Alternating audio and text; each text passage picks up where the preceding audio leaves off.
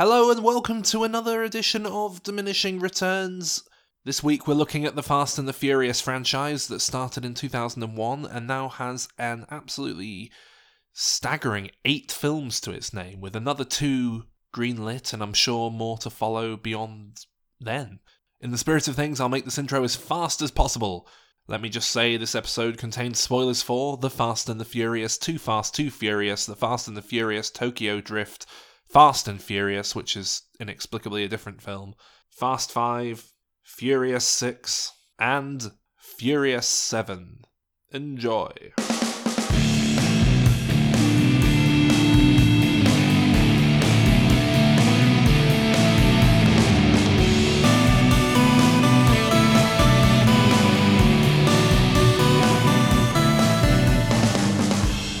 Hello and welcome to this week's edition of Diminishing Returns. We are doing the Fast and Furious, whatever they're called, films. Fast, Too Furious.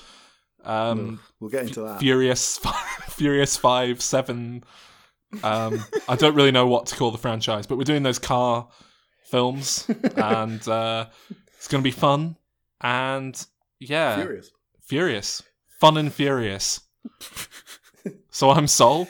And as always, with me today is Bargain Bin Jimmy Carr, Calvin Dyson. Yo. was that a Jimmy Carr impression? No, that was my Vin Vin Diesel Diesel impression. Oh, okay. And I've not got one for you, Alan. So Oh, great. I'm the Paul Walker of Diminishing Returns.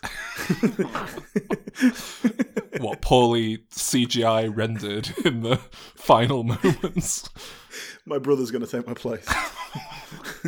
That'd work out quite well, I think. Yeah. It'd probably be all right. I think Paul Walker's a bit too good for Ellen, to be honest. I think you're more on ludicrous level, if I'm being honest. Well, Which one's ludicrous? can I be one of those Puerto Rican ones that they don't bring back? Well, hang on, because we started having this discussion a tiny bit before we actually started recording this episode, and then Calvin sort of told me off and said we needed to press record because we were losing gold. So we were just discussing about how I can't remember who any of the characters are.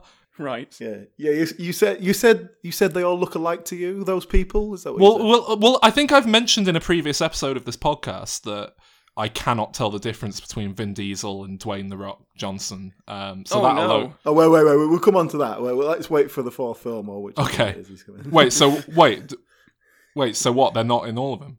Did you watch them? Yeah, but I can't tell them apart.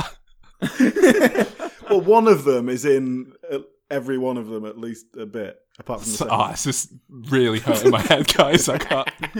Well, no, Right, we're gonna have to take it in chronological order, right? Because it's the only logical way. And all right. So there's Paul Walker. There's Vin Diesel. Yes. Later on is The Rock. Yes. Mhm. There's Michelle Rodriguez. Yes. yes, Okay. There's Wonder Woman. Oh, yes. who's that? Gal Gadot. Who? She's Giselle, the one that... Giselle. Yeah. Oh, right, yeah. There's Jason Statham. I know who he Jason is. Statham. And that always really kind of broke the reality of the films for me when he showed up, because it was like, oh, I actually can tell this person apart from everyone else. But in the very first film, Humble Beginnings, it's pretty much just Vin Diesel, Paul Walker, Michelle Rodriguez, and Jordana Brewster, and released in 2001. It's quite a humble start to what has become a Universal Studios highest-grossing franchise of all time. In terms of 2001, if we look at it contextually, what was going on at the time? Because where was Vin Diesel? When was Pitch Black made? Was that the year before? Well, The Iron Giant had just come out a couple of years prior. Vin Diesel's masterpiece. And if you close your eyes and listen to this film, you could quite easily believe that, because it's just lots of mechanical noises and Vin Diesel occasionally going, family. So you could easily believe it was a sequel to that film. It's a Frankenstein Vin Diesel. Family good. but so the first film was very much made as an exploration of this particular kind of culture that was sort of underground at the time and wasn't really known too well in the mainstream. It's certainly not. Would you call it an action film? I'd be hesitant to use that term. I would. I don't know, not in the same way the later ones are, because they obviously didn't have the budget for it. It's very much resigned to a handful of sequences where it sort of says, right, we're going to do some action now. But I do think that the film is kind of built around those set pieces enough to consider it to be an action film. I don't know. I don't think we're going to be talking much about plot in this show, but I think to sum up the plot of the first film, it's basically Point Break with cars. Point Break. Yeah. Yeah. It's not even. I was so shocked by that because when I was watching it, it's not even similar. It's a remake of Point Break. I mean, were there legal ramifications of this? Because it feels like there should have been. Apparently not. No, which is quite astonishing. Exactly the same. It is like undercover cop has to infiltrate a world in which he knows nothing about, but then he's slowly seduced by it, and there's a bit of a homoeroticism between the two. Was Point Break the very first film to do that? Because it strikes me like that's just such a sort of cliched story now anyway. I know it'll have been done before. It's not just that story element that's the same, though. It's the fact that it's kind of about an adrenaline junkie kind of gets drawn into as well. It's all that. Yeah. It's kind of, there's so many other elements. You know what else struck me about? I think the first two films in the series come in this bracket. How kind of lame they are. Like the opening is really? It's this heist. Like the opening of the first film is this heist, and they're stealing stuff on this van, and they're stealing like these DVD players and massive like TVs. This is like before flat screens apparently, and that's the whole crux of the film is that Paul Walker's investigating Vin Diesel because he thinks he's stolen all these DVD players and he's going to make a mint off of them. And it's, but you know, when it's just that level of shitness where it thinks it's being really cool, but it's just not. Like, I kind of, the thing that helps me contextualize this film and the second one are American Pie and Grand Theft Auto, because these films, along with those two, just sum up like being like, because I was 12 years old when this film came out, and that was like, it was made for 12 and 13 and 14-year-olds. This is not like no adult could seriously watch this and take it seriously, surely. Well, I made a similar note, which I think is exactly what you just said, which is I think the target demographic of these films is the same target demographic for Lynx deodorant. I think that is exactly what you're getting at as well. Yeah, you nailed it. You know, it's funny. I don't think people really consider the first three films anymore. To say that the whole thing is, I was astonished at how tight the continuity is between all these films. But we'll get onto that later, because I don't think that people really consider the series as starting back in 2001. I think people consider it now starting with the fourth film, to be honest. Fast and Furious is what it's called, which is a very confusing title. Yeah, like what was that all about? Can we talk about the name conventions in this? Just how these films are named? Because I hate it. Well, it's the one that's the second one. Too Fast, Too Furious. Too Fast, Too Furious. Yes. That might be the most offensive title I've ever seen. Really? I don't think it's as bad as other films in this franchise. I hate anything where they're using numbers as words. Yeah, but I mean, it fits with the vibe of the film. I mean, it's tacky and rubbish, but like at least it sort of makes a degree of logical sense. No, it's terrible. The Squeakquel. Oh, it's it's awful. But is it really worse than the fourth film just being called Fast and Furious, dropping the or two of the these? Like, surely that's worse. And then what was the fifth one called? Fast Five. Fast Five. Faster and Furiouser. And then was it? It was Fast Five, Furious 6, is that it? No. Fast and Furious 6. They were all called Fast and Furious, just the number. No, they That was weren't. what their official No, they titles. weren't. No, they just weren't. started calling They've them all different- been like retroactively rebranded as like Fast and Furious 5, 6, 7, but they were called. Let me look it up. Right, so No, I know it's the Fast and the Furious, then Yeah. Too Fast, Too Furious, then Yeah. the Fast and the Furious hyphen Tokyo Drift, yes, so Fast and Furious, Fast 5, Fast and Furious 6, no, Furious 7. no. What? No, it was Fast 5, then it was Furious 6. No, then it wasn't. It was Furious 7. It was Furious 6 with the number 6, and then it was Furious 7, but 7 was written out as a whole word. And What?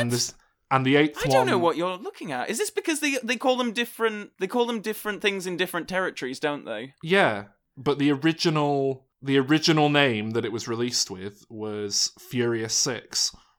Oh. The new one's called Fast and Furious. It's Gur 8. With the No, it's not. No, it's not. It's called The Fate of the Furious. And I'm pretty sure they're spelling that F8, but I haven't seen anything to confirm either way.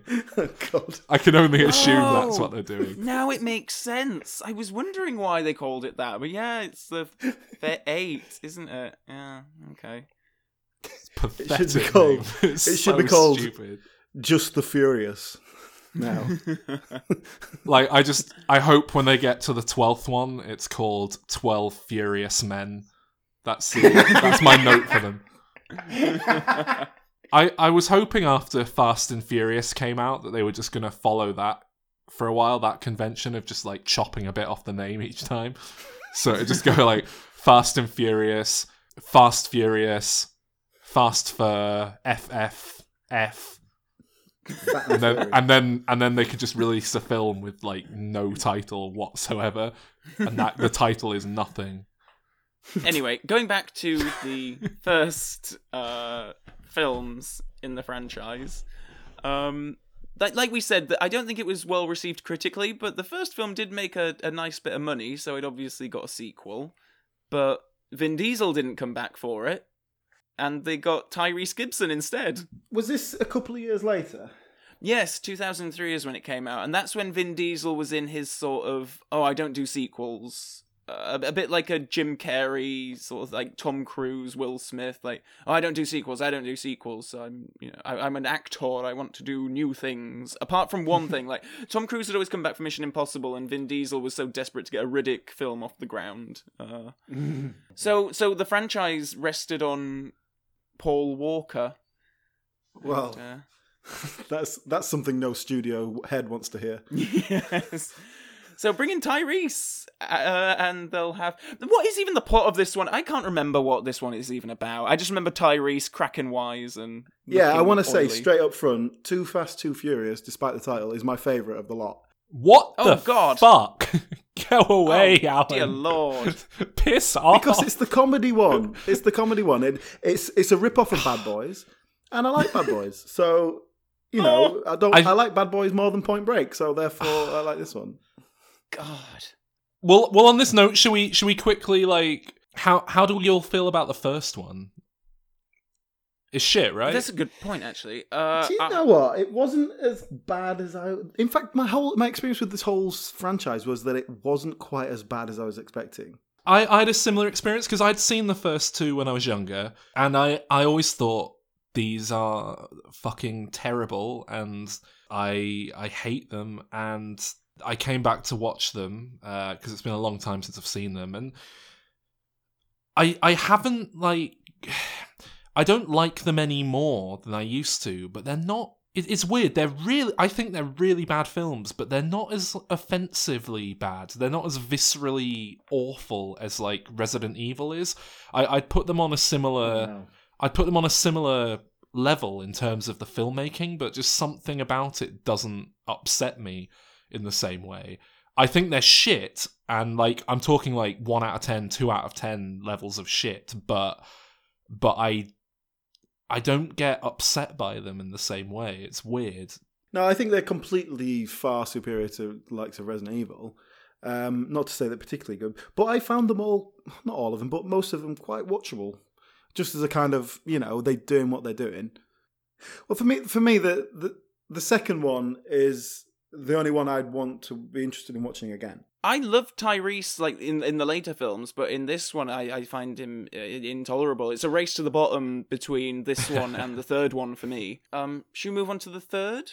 Now, this is by far the worst one as far as I'm concerned. Yes, I would probably agree with that. It's certainly the oddest one in the thing. It's obviously they didn't quite know what to do with the franchise, which is odd because the last one was a success, but they decided just to, from the title alone, The Fast and the Furious, Tokyo Drift. This was like going to be the new beginning, and we were going to be following this new character and his global trips around the world. Vin Diesel only reappears at the end in a very small cameo, and the only reason he agreed to do that cameo is because Universal Studios weren't going to make another Riddick film, and he wanted the rights to it, and they said, well, if you go in this film at the end, we'll give you the rights. I remember this being very much, like, I remember this film not being received well. I remember fans of the first two thinking it was shit. I remember critics saying this one is really bad. So I don't think anyone liked it at all. It's kind of odd that they kept going with it, I guess. But I mean, I guess they're glad they did. To be honest, I don't think there's much different in the way of quality between the second, third, or fourth film. I think they're all atrocious. I think that the fourth film gets a little bit of residual goodwill just because it's the returning characters again, and even if I didn't necessarily like them all that much in the first two films, I'd still feel something for them. You know what? The fourth film's my least favourite, not to get ahead of ourselves, but I more than anything, I think it's just that it was really starting to wear thin on me by that point. I just thought, how many times can they just make me sit down and watch people driving? This is so boring. Is the fourth one that opens the that weird drag race and the woman says, like, you can win me or something, and isn't that all of them? That's the third one with the young buck, and he's it is, and he's going up against the kid from Home Improvement. Oh yes, I forgot he was in there. there. Now that sequence, that as an action sequence, I thought far surpassed anything in the first two films. And I remember sitting up and thinking, oh, okay, I might actually not hate this so much. And the second it was over, same old shit. And this is something I noticed throughout the franchise was they often start with quite a good action sequence that I think, okay, this isn't too bad. I can get on board with this. And then, that it becomes very apparent after 10 minutes or whatever, when the action sequence is over and the film starts, that they haven't really got anything else. And there's maybe going to be another big action sequence at the end of the film. But I don't know, because I'm not opposed to mindless action necessarily. If you do tongue-in-cheek stuff. I mean, when Jason Statham shows up, it just reminds me of the Crank movies, which I love, and that's the same sort of just balls-to-the-wall nonsense action. But it's done with such a sense of humour that just isn't present in these films that, I don't know, it just... The thing that annoyed me the most about the third film is that it's all about drifting. Now, we've seen drifting in the other two films. Tokyo drifting. And... Yeah, well, yes. And the character is like, there are several characters in the film who are like, oh, I don't know what drifting is. I don't know what drifting is. It's like, I was playing Mario Kart when this film was out. Like, I know what drifting is. Like, God. And the idea that they make the whole film about him learning how to drift, and at the end he drifts and then he saves the day. It's just like... I mean, Cars did the same thing. Pixar's Cars. A film aimed at 6-year-olds. Well, I mean, I did appreciate in Tokyo Drift that they changed location. That made it feel a bit more fresh. And then they'd had to adapt the kind of racing style to fit this smaller, tighter environment. And I kind of liked that as a concept. In the first ones, it's like, because it's just drag racing, it's literally like, put your foot down, who's got... Yeah, go down the street and then turn around and come back. Yeah. So when it becomes proper racing and there's a bit more tactics and all that kind of thing involved, it's more interesting. I mean, one thing I will say is Justin Lin came on board the franchise, who's directed quite a few of them with the third one. 4 of them, yeah. I mean, he's the guy who kind of turned things around for them, weirdly enough, to say he directed the least well-received of their films. he's very much the guy who shepherded the franchise into its more modern incarnation. But well, do you know that here's an interesting piece of trivia for you. The guy who directed the second film is John Singleton, who is the youngest ever person nominated for Best Director Oscar when he was 23. Really? He was nominated for Best Director for Boys in the Hood. Oh, right. Jesus. Oh, I didn't realise that was him. Okay, wow. Huh. Youngest by a long way. A very well-respected director at one point. So then it's interesting because, obviously Fast and the Furious was not well received. I think we all agree it's one of the worst, if not the worst. So Tokyo Drift. Tokyo Drift, yes, sorry. So then we come back next with Fast and Furious, and... The Fast and the Furious? No, just Fast and Furious, the fourth film in the Fast and Furious saga.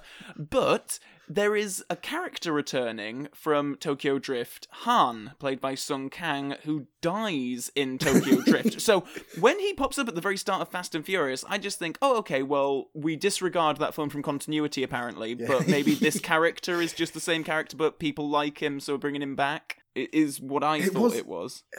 Yeah, it was a strange thing to do. I mean, how popular must he have been on set? That guy must be a fucking great guy to work with. Well, for them to the amount of effort they've gone to get him into 3 more films. This is the thing. He's really good friends with the director, Justin Lin. There you go. That character actually appeared in a previous Justin Lin film. Like the same character, right? So, and he just wanted his mate in the film, and he was like, "Oh, what's your character going to be like?" And they're like, "Oh, should we just do that character in this?" They're like, "Yeah, okay then." So they just did that. It's like how Jay and Silent Bob just pop up in all of Kevin Smith's movies. Because then I start thinking, well, that must be out of the continuity, but then the character keeps referring to, oh, I might go to Tokyo next year or something, and it's like, oh, okay, then I didn't realize that that Tokyo Drift was set later on in the continuity and now we're years back or something. It's a very confusing timeline initially. The timeline has only just caught up with itself with Furious 7, presumably because they just kept wanting to bring back this Sung Kang guy because his mates with the director. So as soon as Justin Lin shot off, so did Sung Kang. Yep, seems that way. So Fast and Furious.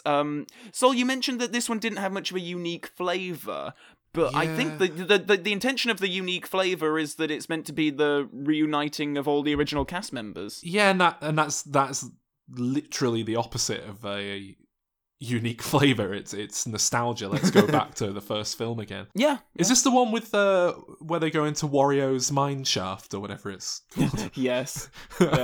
See, that was something of a unique element to it, I guess, but it was just a bit... It wasn't as heavily Mario Kart as I would have liked.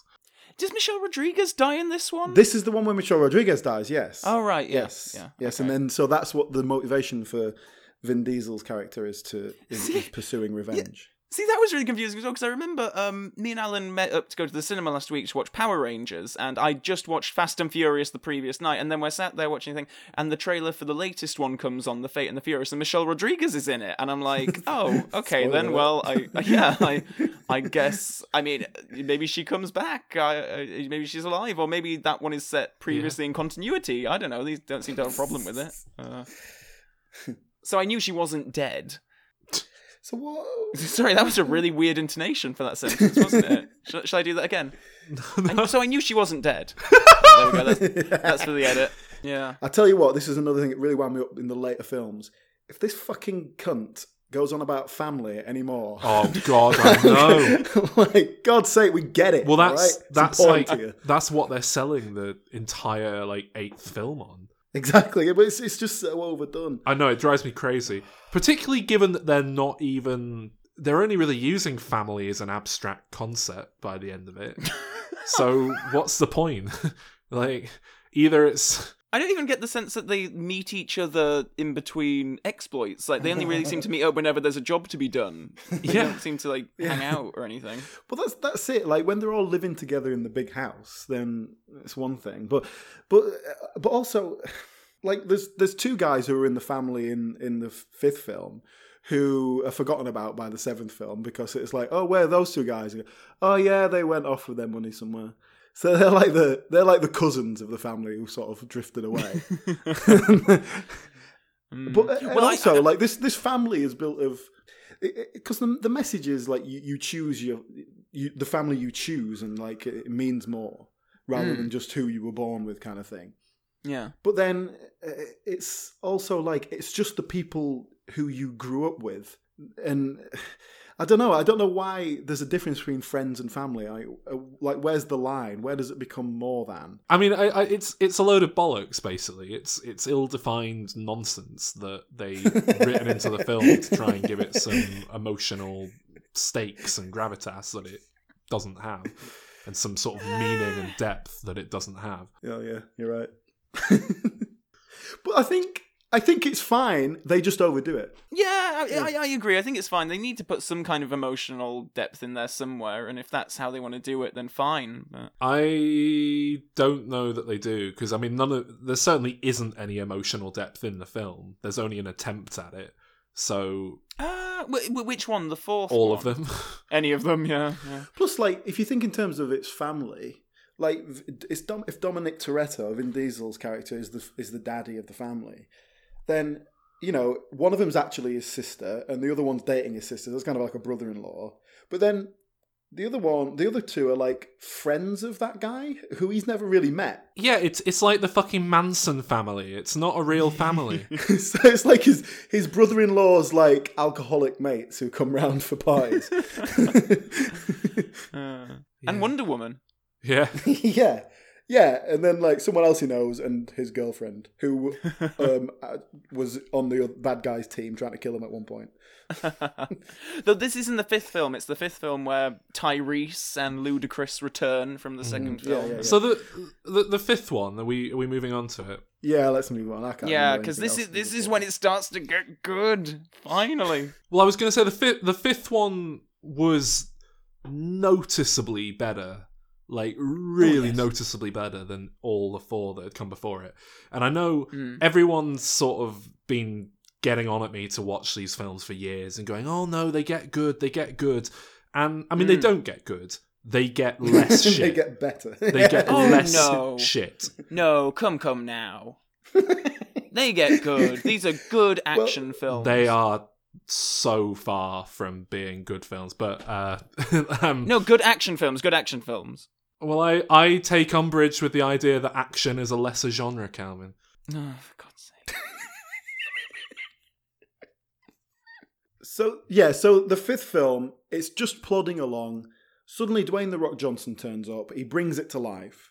Yes. And then, shortly after that, it turns into a heist film. And it only happens halfway through. But that's one of my, we talked about this before, like the ticking the personal favourite boxes. That's one of mine where you have to gather the team for the heist. Oh, I do like that, yeah. I mean, it's better when it's characters that I like, but... It's better, yeah. Because in Fast 5, it was very much just like, oh, these are all the guys we've had in the previous ones. And then suddenly they fit these characters that they didn't fit before. I couldn't even remember who most of them were, which didn't help as well. Yeah. Roles that aren't even like necessary for the heist. They're like, what is it they say about Tyrese? We need someone who can talk the talk or something. And at one point, he has to attempt to romance. Well, yeah, he's the con man, isn't he? He's like the decoy guy. But it's like his job is like to deliver that package or something, and it's like, well, any of them could have bloody done that. It's like, but this is something they like in the later films where he's going like, this is the best team in the world, and all that. It's like, it's not. It's just your mates and people you grew up with, like, and they're into cars. Yeah. It's like, what? you haven't scoured the world for this. Well, that's it. It's either the best team in the world or family is important. You can't have it both ways, mate. But also I liked, and this must have worked for you, Sol, how Dwayne "The Rock" Johnson had to have a goatee so that he looked like an evil Vin Diesel, so you could tell him apart. Alan, which one out of Vin Diesel and Dwayne Johnson is it that you think is like? There is one of them that you do have quite a soft spot for outside of this franchise. Oh, it's Dwayne "The Rock" Johnson. Yeah, definitely. I love him. Right, I think he's great. I think he does everything he ever does. He does with his tongue firmly in his cheek.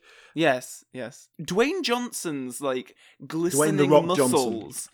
his glistening muscles through these films is like I've recently moved into a new flat and I've been assembling a lot of flat pack furniture, and if I could find a credenza in just that right shade and sheen, I'd be very, very happy.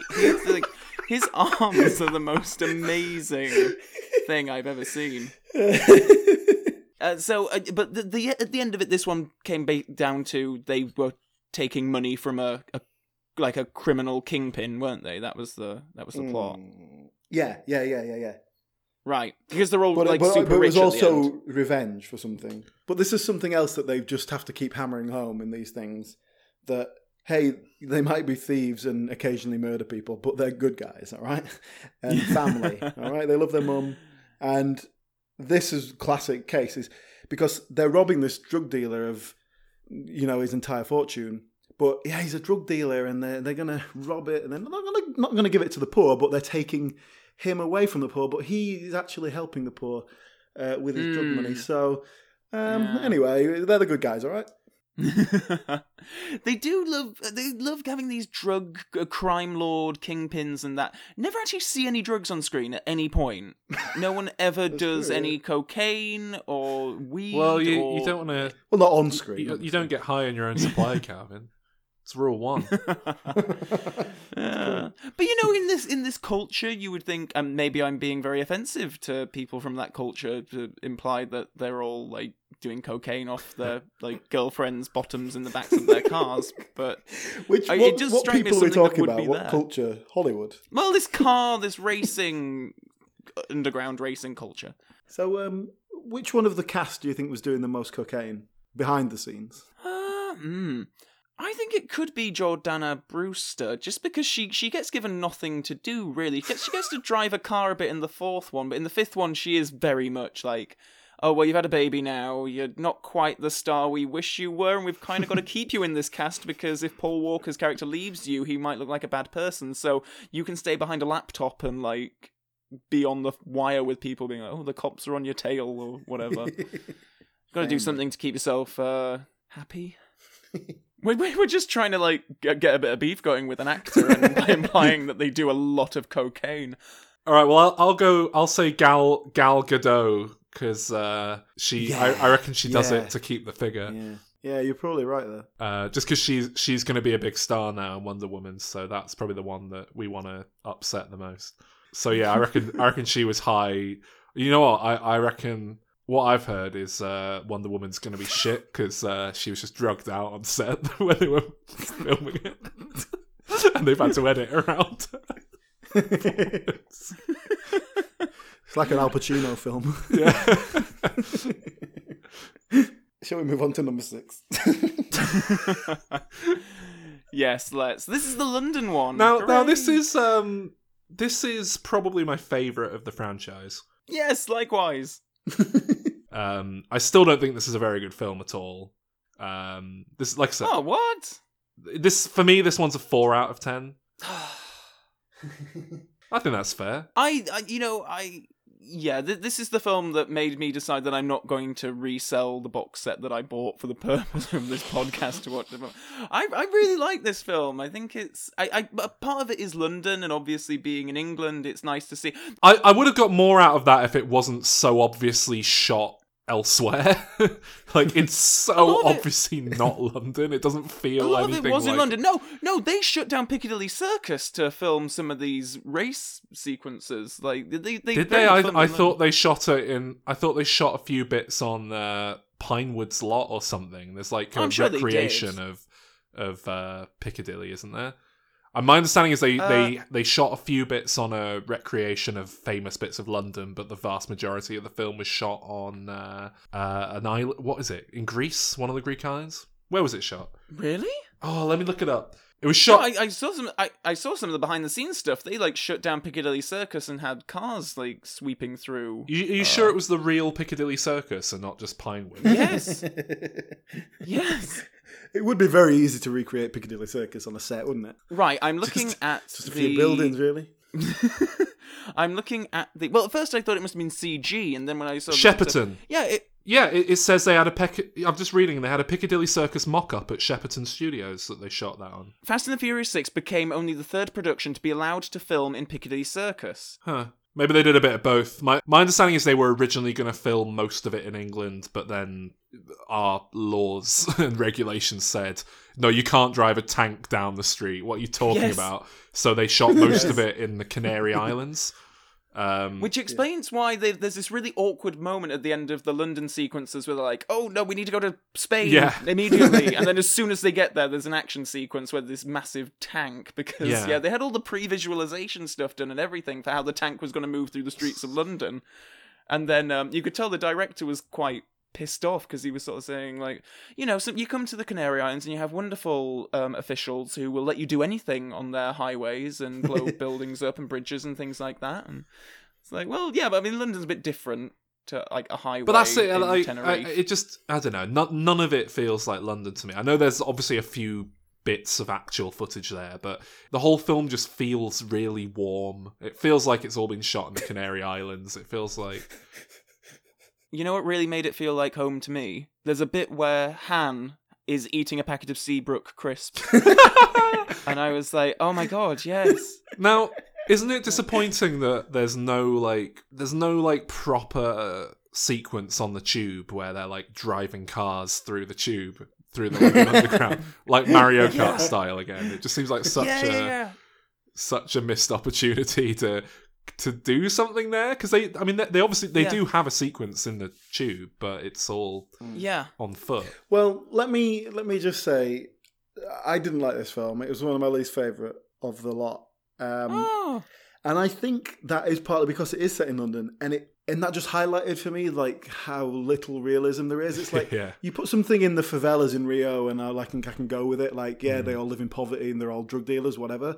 It doesn't bother me. But you put this in London, and like nobody acts how they would really act, and nothing happens like it really happens. There's this massive drag race going on in like central London in the middle of the night, and it's somehow it's like fuck off. Like you'd have police snipers on you within like 2 minutes. Like not to mention the crowds of just people that would be there, like who aren't drag racers. The people, you wouldn't be able to move the car for pedestrians. You can't move quicker than that's what I thought. I was like, these cars are going over 12 miles an hour in London. What's going on? But the at one point the police are chasing them, and the armed police, like with a submachine gun or something, leans out of the passenger side of the car to fire off randomly at the car. Like that would never happen. Not even remotely none of those three elements would happen. And I see where you're coming from again, because these films, they're just not quite pitched enough tongue-in-cheek for me. Like, if there was a bit more humour and it was a bit more absurd, I would be all for it, but they're just not quite... Yeah, like, if you have a fight scene in the tube and then someone, like, excuse me, like, I've got to get this train, like, you know, like, just throw in a couple of gags, and it just sort of dispel the whole kind of sincerity. That's it. It all just feels a bit too sincere, and it just doesn't quite work as a result. I disagree. I think when you've got Dwayne Johnson and Ludacris and Tyrese, Dwayne the Rock there... Johnson. Oh my god! All right. No, he's only Dwayne Johnson at this stage. He's Dwayne the Rock Johnson. I think when you've got those three in it, I think they bring all three of them together, a tongue-in-cheekness and a sense of levity. Yeah, that's it. They do, and it just needed more of it. No more than any sincere action movie. There's always a few quips in a sincere... Well, normally there's a few quips in an action movie. And what I'm talking about is, you know, it needs to be just a bit more absurd, just in general, like taking the piss out of itself for it to work for me. I mean, it needs to be more like Crank, basically. Yeah, I was about to say, you want something like Crank, whereas this just isn't going to go that far. Like, this goes about as absurd as you can without going in Crank level. Like, I mean, then they have this massive tank, and they're just defying the laws of physics with people like jumping off, and like there's a point where Michelle Rodriguez is on the tank, and then the tank it hits an anchor and then she goes flying through the air, and then Vin Diesel crashes his car and goes flying through the air to grab her midair and then bring her down on the other side. It is ridiculous action. But that's the point. It's ridiculous, but it's not knowingly ridiculous. It's like it's presenting this as serious. Yeah. But it is ridiculous. If it presents it as ridiculous, then it's all right. That's it. If it was presented as kind of Looney Tunes nonsense, I'd be up for it. But it is presented as, hey, cool, real, look, action.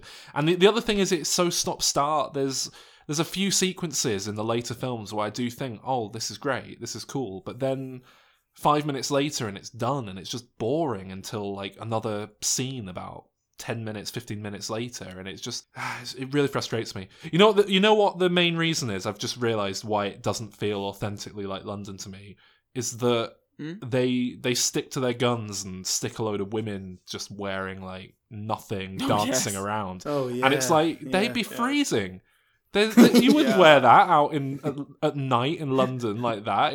They're dancing around like it's, Spain or something. That's exactly what I mean. Like, you set something in Miami, and my imagination of what Miami is based on Bad Boys 2 is, has a certain idea, and I can go with it. But you put it in London, it's like, well, that doesn't happen, does it? So...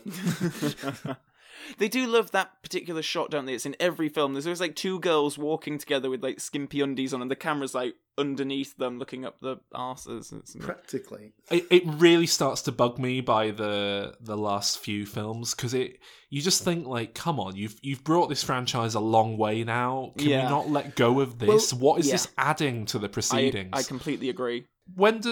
When does Jason Statham get introduced to the franchise? I've forgotten which one. Is he in the sixth very one? End of in London.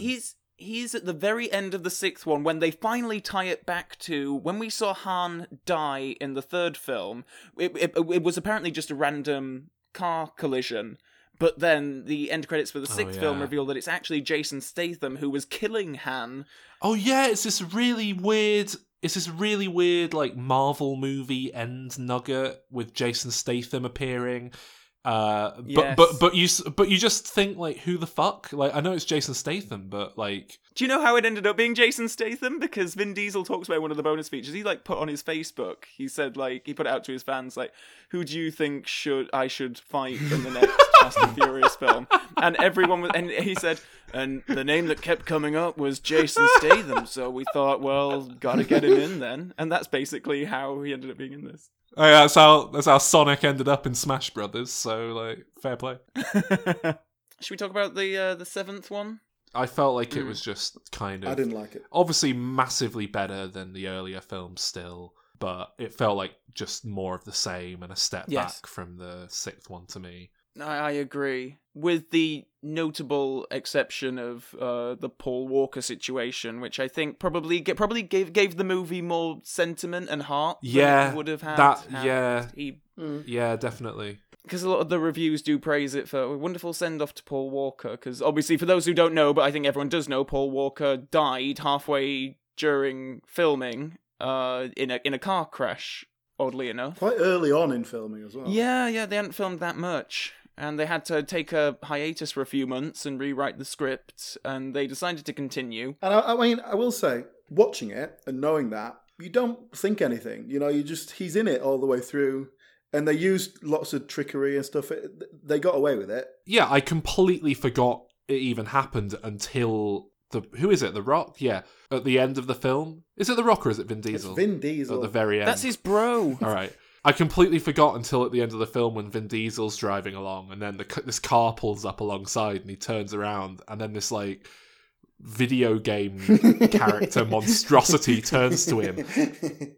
See, it's interesting that you point out the end shot, because there are actually, I went and looked at this, there are 350 digital shots of him in the film, all throughout the film, and oddly enough, the one that stuck out to me the most, I could tell that there were a few scenes where it was just because I was looking up on Wikipedia and sort of seeing, okay, so if they filmed that and then they couldn't have filmed that, so that was obviously, they got his brother to act as his double, his brothers, and then Weta would like CG Paul Walker's face on it. There's a scene where they're all stood, it's just before the big sequence in LA towards the end, and they're all stood in a line and talking, and there's just one point where he turns and looks, and you can just tell that, yeah, that is a CGI creation. But you know that sequence in Dubai when the car is crashing through the 3 different buildings, that's entirely all CG Paul Walker. Well, the whole scene is CG. The cars and buildings are fake as well. I really like that scene. What? With the cars jumping out of Yeah, I thought buildings. it was great. I thought that was the best bit. I hated it. One of the best moments in the I thought franchise. it was the worst moment in the whole franchise. Why? That's like the only point where the film truly embraces the level of absurdity that I've been craving throughout the entire franchise. I suppose. But like what I like about the later films around the early ones are that it really embraces practical stunts, and then it does something like that which completely loses it. Yeah, and I think that's a huge part of the appeal. I think the reason people like this is because it's like, yeah, those cars are really being flipped around and smashed up, and you can tell it's real and it looks cool. Guess so. People like that, and so that stunt just did not play for me at all. And because it just felt completely unrealistic. If you'd got a building and driven a car between the buildings, I would have been impressed. But so much of the action in all of the better ones, all of the back end ones, is obviously fake, though. That bit at the start, it is. That, I mean, obviously there's lots of actual driving of cars going on, but I expect there was a lot of actual driving of the car inside the building, ramming into like statues and things. I think the 7th one was a clear differentiation from the 5th and 6th to back to computer generated stuff. So one of the most memorable bits, like I say, that opening of whichever one it was, where the guy with the iguana gets his petrol stolen, that heist. Like, there's the bit where the big fiery tankard thing is bouncing towards the road, and then they have to like stop and rev the car up to go underneath it, and it's like a video game. It's so far like fake, and like the whole thing with that aeroplane that you're on about, and I don't know, all the big action set pieces I can remember are heavily CGI'd. Like, I know they're driving real cars and mixing that in there, but I mean, you couldn't do that with a car jumping out of one skyscraper into another. That's beyond the realms of exactly. And I think it's a cool idea. It's a kind of level of absurd spectacle that, like, I just think, well, yeah, fair enough. You know, I get where you're coming from, but I want to take a step back because we were still talking about Paul Walker, and in terms of that kind of little epilogue they do, the tribute to him at the end. And I was genuinely quite touched. It felt really genuine. Like, these are guys who've been working together for years. And you do get the impression that they're friends behind the scenes as well, because they all keep coming back. It was quite a nice tribute. You kind of see him going off with his wife and child, and they're just sort of lately, and they're kind of saying, and Vin Diesel says, "Oh, it's never goodbye."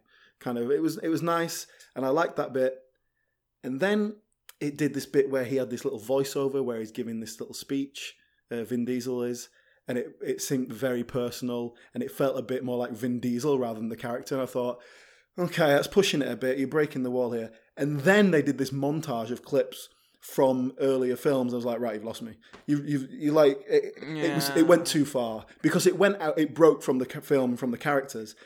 And fair enough, I understand why they would do that. But from an audience point of view, I don't know them. I don't care about them. So it was just a nice little tribute that went too far for me. But I would say I was genuinely welling up at what I never thought I'd I was genuinely touched. It was Paul nice. Walker, but it was great. But I think we can all agree that I think we've all cited a shot or two that we knew that it was a CG Paul Walker, but I think we can all agree that it's pretty fantastic. Oh yeah, I think the effects. Okay, at the risk of being an arsehole about this, Paul Walker kind of died how he lived, and I think that's okay. And I think it's kind of there's a certain poetic structure of life about that.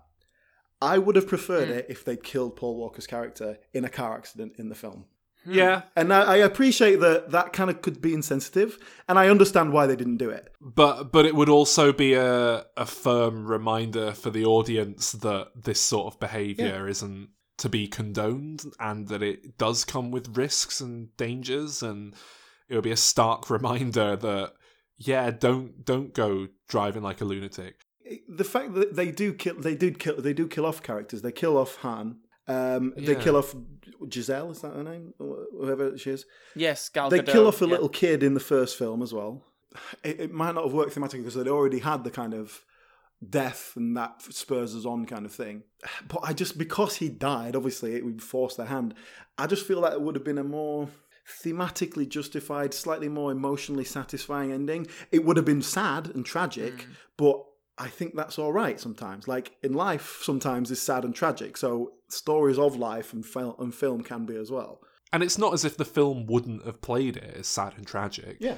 You know, I'm sure they'd have the characters going to his funeral as like the final part, and they'd probably have their little sad song and everything. Yeah, I'm sure it would have played just fine. Like you say, it might have felt a bit iffy, but that's it. Because he had actually died, it might have just seemed insensitive. But I think if they'd done it because they were close and they were his friends, the filmmakers, as in and Vin Diesel and all that, if they felt that it was okay, then it would have been all right, you know. But you know, I guess nobody wants to face it, do they? It's fair enough. And also, surely a fitting tribute to family and to that we come together and make these films together would be to not make any more. Like, I understand why they're halfway through a film and they're all contractually obliged and they create a nice fitting tribute, but then just to come back and do another one because it made $1.5 billion. That's why. No, I understand why the studio does it. The heartless, faceless studio. Yeah. But if we're buying into, and I certainly buy into that there's this genuine relationship, certainly between the likes of Vin Diesel, maybe your Tyrese Gibson or whatever, then why have they gone, yeah, we'll do another one without him, that's all right. And surely, like, if what you've done for the last 10 years, every 2 years you come together and spend 6 months together with your friends making a film, then to go back and one of them's dead, and that's this huge hole there, surely that is going to be a shit experience, making that film. I don't know, there's a lot of them on there, aren't there? I mean, your point is, it's only Paul Walker. My point is that they'll probably be a bit sad the first day, and then they'll kind of... Okay, well, if Calvin died, how long do you think it would be before we replaced him with someone else? Do you think we'd have a week off? Maybe take... We'd finish the week with, like, voice clips from other episodes. Well, let's see, we'd probably have like maybe 2 or 3 episodes recorded at that point. So we'd put those out. We'd probably put a little, like, memoriam type thing at the end of the episode or something. And then we'd put out the clip show of all the unused bits that have been cut. And then we might not even miss a week, because then we've had about a month there to get someone else on board. So then we could just bring in some other more successful YouTuber with a whole load of new listeners. I think I'm more affronted that you compared me to Paul Walker. You're the Paul Walker, Calvin. Like, I'm the Paul Walker of this podcast. See, Calvin, you want to be the Michelle Rodriguez, but you're the Jordana Brewster. That hurts. That really hurts. I've always thought of myself as more of a Tyrese myself. Which one am I, Alan? You're Vin Diesel or Dwayne The Rock Johnson. I don't know which one. Oh no, I really don't want to go bald. Well, then who does that make you? Are you ludicrous? I'm Jason Statham. Okay, then, yeah. Should we talk about Jason Statham? Because obviously he's a big new component of Furious. Yeah, he's by the standard of these films, he's fantastic. Like, such an injection of something that I'm happy to watch. He just does the same thing he does in The Transporter and... Oh yeah, absolutely. He's the same in everything. But when he's on screen, I can pretend that I'm actually watching Crank, and that makes me happy. The opening sequence... It's nowhere near as funny as Crank. No, I know, and but the opening sequence, like the very first scene of the 7th film, was pretty cool, and it would have, if they took all of the stupid sped up footage and just played that scene in like real time, it would have been great. I don't know why they feel the need to just speed shit up. It really took away from it. You see him walk into the lift, and the camera goes around behind his head, and it goes and like, speeds up to get behind his head quicker, because God forbid we wait 3 seconds and take in the fact that he's like, shooting people and blowing stuff up as he goes. It would have played so much better in real time, but it was still quite a cool sequence, and it set this character up as like the right level of cartoonish, silly action that I really think these films should all be at, and like the entire runtime should be at. I know what you mean. It's like it's the same when near the end where Dwayne The Rock Johnson, like, first of all crashes an ambulance into a plane, like a drone, and then rips off the mounted gun on it and starts using it as a handheld gun. And it's like that. It's just like cartoonish, like Rainier Wolfcastle moment. Yeah. No, my favourite moment in the whole film is when he's got this like cast on his arm for much of the film. He's like bedridden for a lot of it, and then when he sees that shit's going down outside his window, he like just flexes his muscles and breaks the cast and then rips it off. I love it. And he also says that when we were introduced to him, it says like he's broken his leg and his collarbone. And then he goes in and he's got a pot on his arm. Like, that's not your collarbone.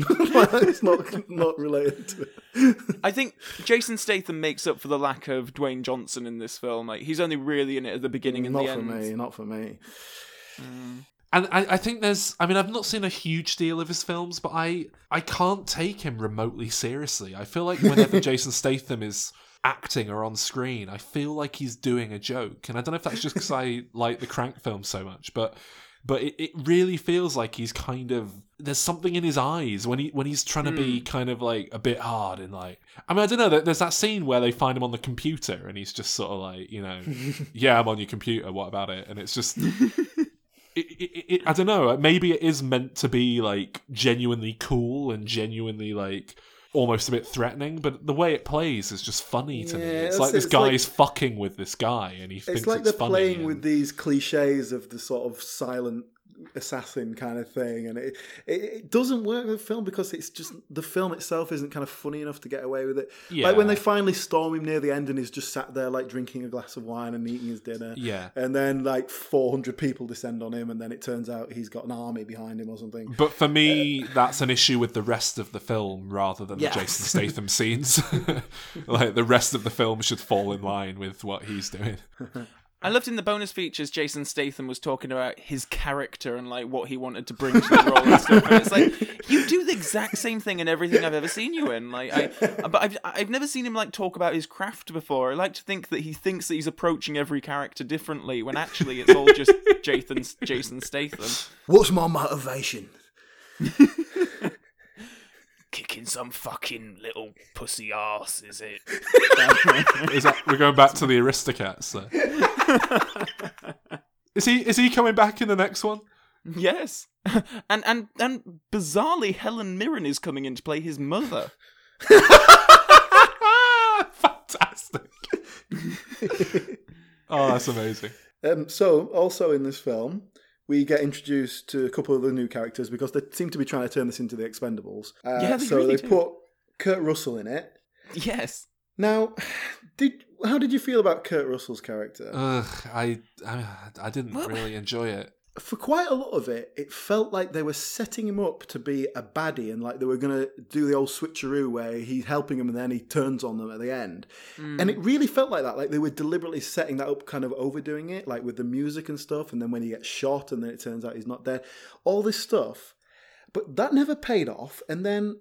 So was that a deliberate double bluff to kind of trick you or what? And then there was this whole kind of father-son thing with him and Vin Diesel that was kind of going on, and that never really went anywhere either. Why are people so into Kurt Russell anyway? Like it seems to be there's a lot of films he's done now where like he is their big star. Oh my god, it's Kurt Russell. It's because of Snake Plissken, I think, basically. Okay, right. I think he's just been in a lot of cult movies, and I think in the like 70s and 80s, he could have been, if he'd been in the right films, he could have been a Harrison Ford.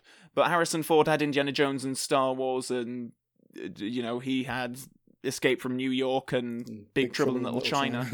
But he seems to be playing like the exact same thing in Guardians of the Galaxy 2 coming out. He's he's the big star they've got in to play. Like the main character's dad again. Yeah. It's the same sort of father-son mentor character. All right. I mean, that's what he's doing now, isn't it? It's like Tommy Lee Jones only ever plays that one character now. I think for this film, I think his lack of development comes down to the fact that they've got a franchise mentality now. So they're just thinking, okay, well, we just introduce you now and then we'll do something with you in the next film. That's the mentality now. It's lesser about making one self-contained story. It's more about franchise building. Yeah. And also, let's speak about God's Eye, which in the film is a technological apparatus to harness any camera in the world and track people. I mean, there's suspension of disbelief, and then there's just complete insanity. And it just... I don't know. What did you think about it? Are you just happy with that? Did you just go along with it? I wasn't paying that much attention. It was literally just a MacGuffin thing. I was like, they're just spewing out this techno nonsense and... Well, no, because it's not. It's not a MacGuffin that they're just chasing something. It's they use it to track people. It can harness any camera. So they find Jason Statham or whoever because he's driving a car past someone who's talking on a phone. And so... they can use the camera phone even though it's not on, but also they can remotely access it retroactively for a camera that wasn't on, and they only know that he's there because the camera has been activated anyway and then registered his facial recognition in the software from every camera in the world. I mean, it's so beyond reality that it becomes ridiculous. For me, it wasn't particularly worse than the amnesia plot in that earlier one. It is fucking bollocks, but I don't know. These films are full of that shit, you know. But I don't understand. They don't need to put that in. Like, put some fucking car chases in and a fist fight between Vin Diesel and The Rock or whatever, whoever the latest muscle guy is. And then, like, some cool stunts. It's like, why are you dressing up with this plot that doesn't make sense? Yeah. Like, just create a nice, simple heist film. I don't really get it. What are they gaining from it? So, the fate of the Furious. Charlize Theron is in it. Helen Mirren is in it. Jason Statham's coming back, and most of the cast are. Well, yes, it has Charlize Theron taking over all cars in a city or something, which sounds silly. Oh God, I've just remembered with the trailer, and she can remotely control all the cars in the world. Oh my God. I think that's fun. It's a good premise if they really embrace it as much as they like. I don't think it'll be silly enough to work. Like, I don't think it's gonna hit the right beats yet, but we'll see. They're still going to make more. Obviously, it's going to make shit tons of money, and they're going to make. Oh yeah, they've greenlit the next 3. They're already working on 9 and 10 as we speak. I believe. So they're dated as well. The 10th one is set to come out on the 2nd of April 2021. So has Vin Diesel given up on his career now then? Well, got more of a career than Paul Walker, hasn't he? I mean, that you could have said that at any point in the last 42 years and you would have been correct. But, you know, now it seems harsh. Oh. No, because I didn't want to make that much jokes about that whole situation. I think it's genuinely really sad. I think, you know. You know, we're talking about nominative determinism when because I've just been doing the Tremors episode, when Sol said that Ron Underwood, the director of Tremors, because his name is Underwood, made a film about things underground. I think Paul Walker is like famous as a driving guy. I think it's just a sense of irony. Well, I think we've covered everything. Have we ever reviewed a series that none of us could be remotely less interested in? Like, Resident Evil. Oh no. No. One of us is normally usually interested. We came close with the Bourne movies, but yeah, Bourne movies probably. No, but I love Resident Evil. Should we get to the pictures, gentlemen? To how we would continue this franchise if it was up to us? Yeah. Right. So, Sol, how would you continue Fast and the Furious if you were Vin Diesel? Well, if I was Vin Diesel, I'd probably just retire and live a happy life with all my money. And I don't know, actually. No, you know what? If I was Vin Diesel, I would make this. That my idea is basically Fast and the Furious, the next generation, essentially, because we've got to deal with Paul Walker. It's called Tokyo Drift, right? Yeah, but Paul Walker's not in it anymore, so we're going to try and. Can you call it the next generation with an 8 in it? Well, that was it. I was wondering if you could help me out with the name. So Fast. Let's call it Far.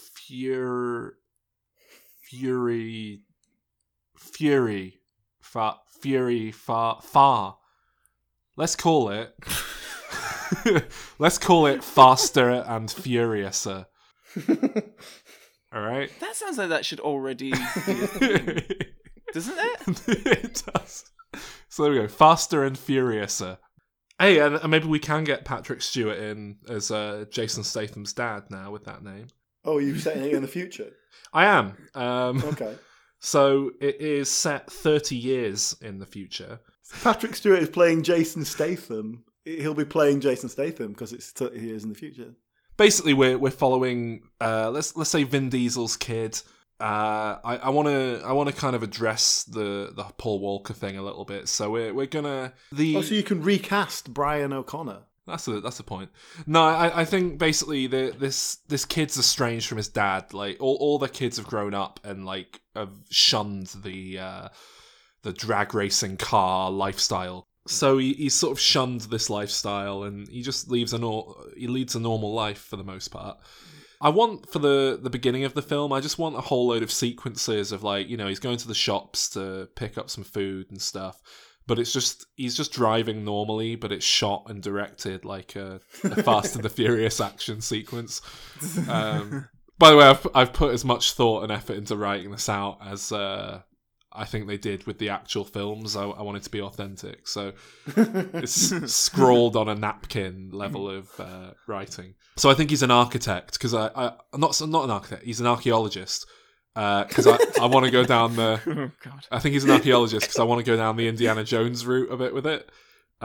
He's excavating like really old cars or something. Why not? Oh, okay. Chariots and things, but he has to drive cars to get to the sites, and so there's a MacGuffin, and we can dust off one of the old Indiana Jones scripts or even like National Treasure 3 or something for this because they're heist movies as well, so that might work. Just dust off one of these scripts that hasn't been made yet. Put some more cars into it, and so there's a vaguely like magical, mythical MacGuffin that everyone's after, and there's loads of action with that. I've not really thought it through, but basically what I'm building to with this is, if you think Indiana Jones and the Last Crusade style, I want it to culminate with the kid having to go and find his estranged father in the old folks' home. And it turns out that there's still this like weird car heist MacGuffin shit going on with the old Vin Diesel and the old Dwayne "The Rock" Johnson. A new one is villainous that I'm adding in. It's kind of like you know that Simpsons episode with the flying hellfish. You can think some sort of that sort of dynamic. So we've got Vin Diesel, Dwayne "The Rock" Johnson in like old man makeup now. They're playing old men. They're playing like 80-year-old versions of their characters. Dwayne "The Rock" Johnson would be so much better at that than Vin Diesel. Because Vin Diesel would be exactly the same, but with some makeup on his face. Where Dwayne "The Rock" Johnson would be like, it would be on a stroller, on like one of those like Zimmer frames, and then like he'll smash it over someone's head. But basically, what we're building to is the majority of the film's running time, which is the final action sequence, which is going to be on old person mobility scooters. So it's going to be Vin Diesel and Dwayne "The Rock" Johnson chasing the villain, trying to get away with the MacGuffin. Now the villain's going to be with someone NOS on the back of it. Yeah. But it's all at about 15 miles an hour tops, and there's loads of like very low stakes, action happening. Like there's some people carrying a pane of glass across the road, and they just sort of they just carry it across the road, and there's no. What about if the old Michelle Rodriguez is just sort of like wandering across the street, and they see her like 40 yards away, like get out of the way, and she's like trying to get out of the way as quickly as possible. She can't move. But yeah, they're chasing the villain who's another old person in the home. So this is a new character. I think they could be played by John Lithgow. I think he'd be quite good. But it could be anyone, but put him in there. We'll get Patrick Stewart in as Jason Statham as well. I like that. So it's just a big action. I think if you're gonna do that, you need to have other actors in as like the old Dwayne The Rock Johnson and the old Vin Diesel. All right, let's do this then. Right, let me think. Casting.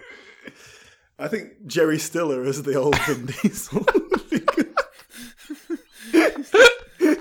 Okay. Is Jerry Stiller still alive?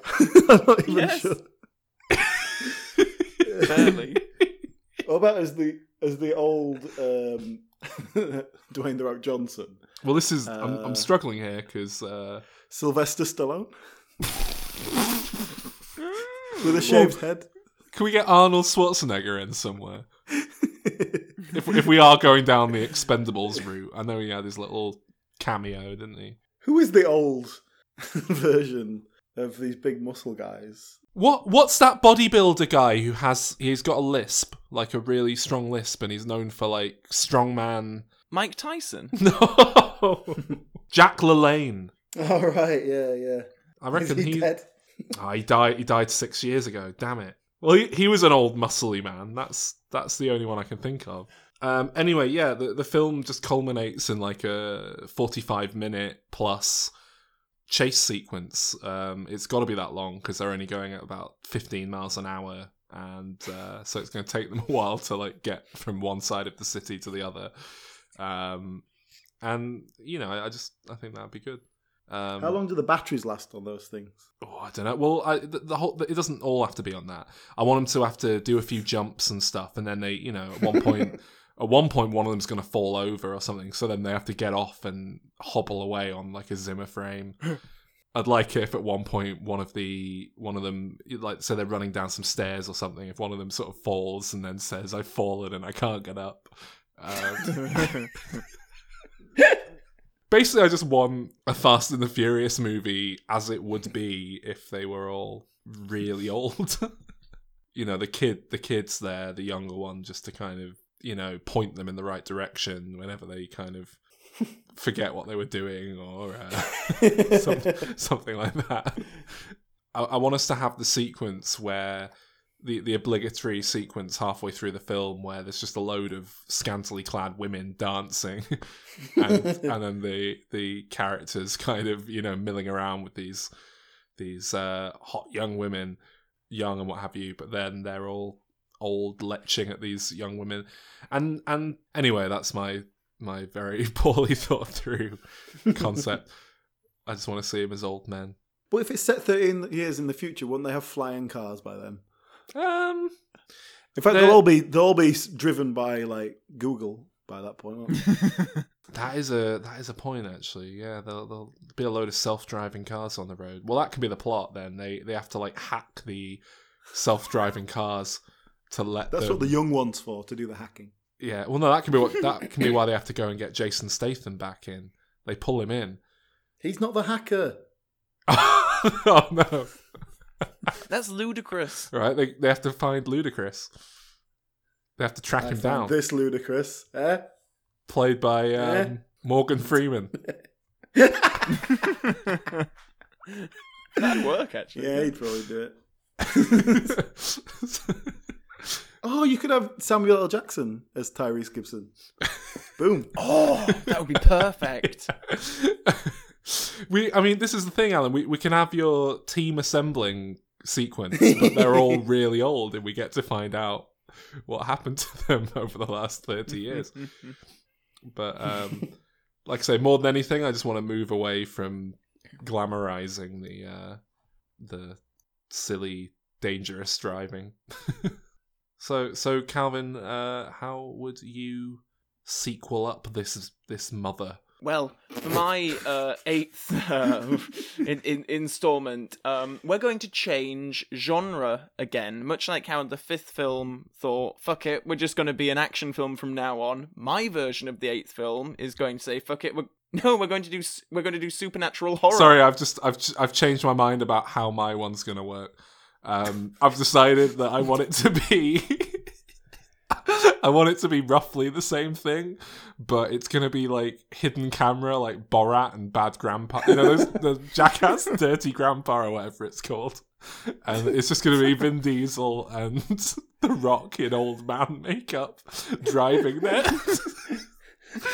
their mobility scooters like idiots around like LA or whatever, just like causing havoc for people, like trying to start drag races with other old people and just stuff like that. Just send them out to improv, see what they come back with, and edit. See, that's the thing, right?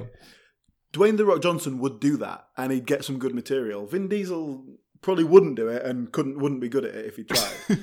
So, well, maybe he would if he knew he was going to be upstaged by Dwayne The Rock Johnson by not doing it.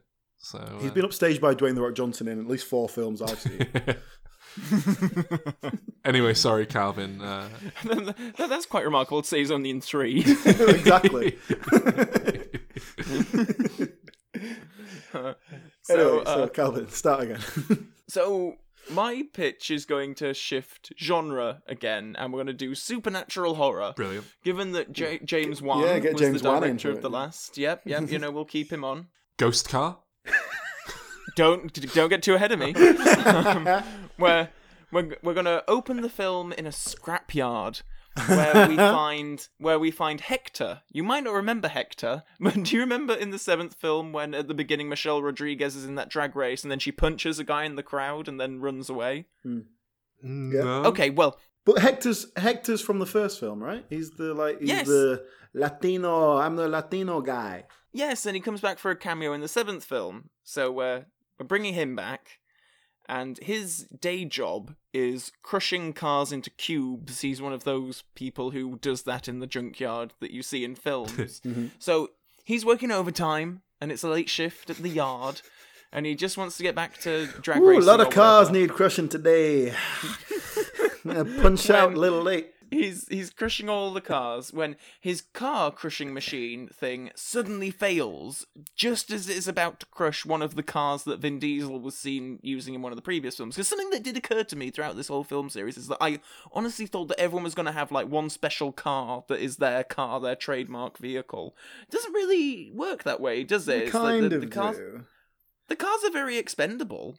Oh, yeah. But there isn't, like, one car. There's not his, like, you know, he doesn't have, oh, Betty's been with me for years. Or old Betty. I must admit, like, we haven't talked about the cars at all, have we? And that's because I don't know anything about cars and I've no interest in them whatsoever. So I haven't brought it up. I did pick up on that, though. You're right, Calvin. It's you know what it's like? I'm playing Legend of Zelda Breath of the Wild at the moment, and they've introduced this. Yeah.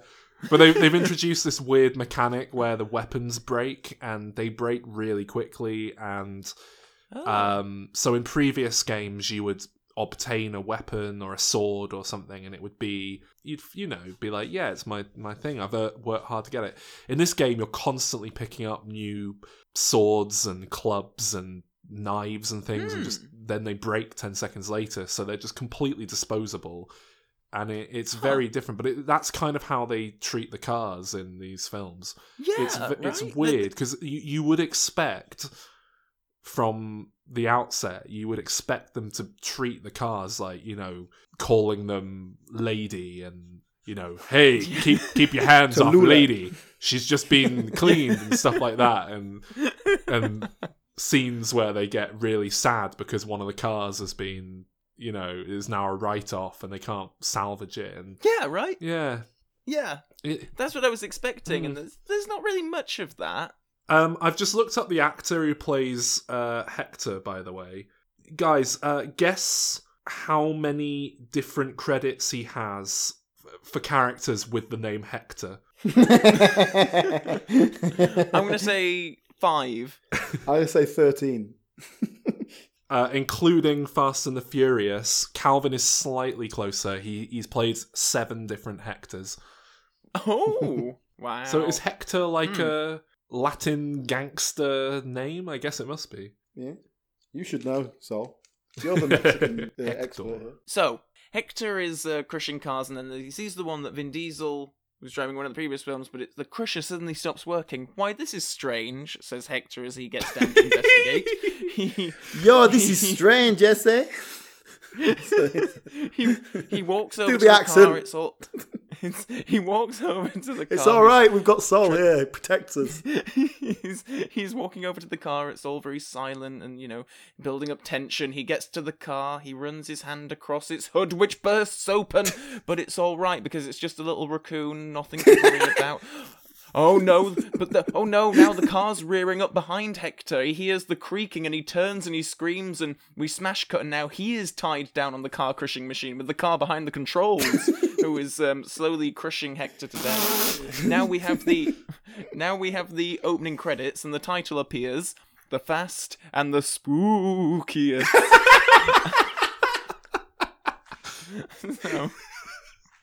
So obviously, word gets out about Hector's death, which brings back Vin Diesel, Paul Walker, Jordana Brewster, Michelle Rodriguez, The Rock, Tyrese Gibson, and Ludacris to attend the funeral.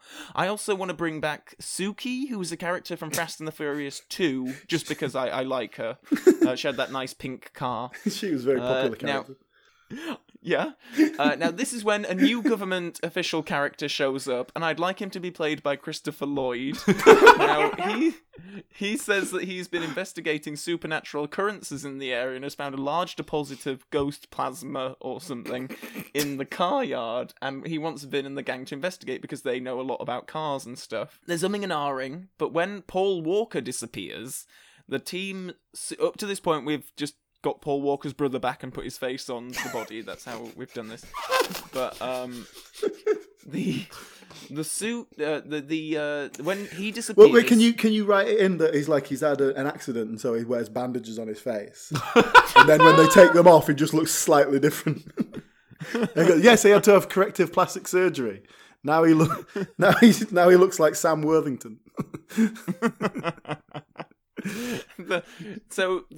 Vin and his team suit up with ghost hunting equipment and stuff and venture into the scrapyard, which, for the purpose of this story, is about 10 square miles and surrounded by a big wall so that the characters can't escape easily, and it's a big maze. Now, we have lots of spooky happenings and that going on as the gang investigate. And we have some banter. We can have Tyrese cracking wise and The Rock giving him like withering looks and stuff. And wait a minute, is Tyrese Gibson and Ludacris scared of the ghosts?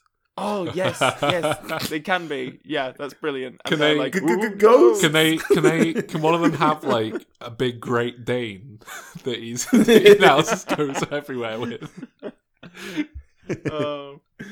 And when they run away, their legs just spin on the spot for about 5 seconds.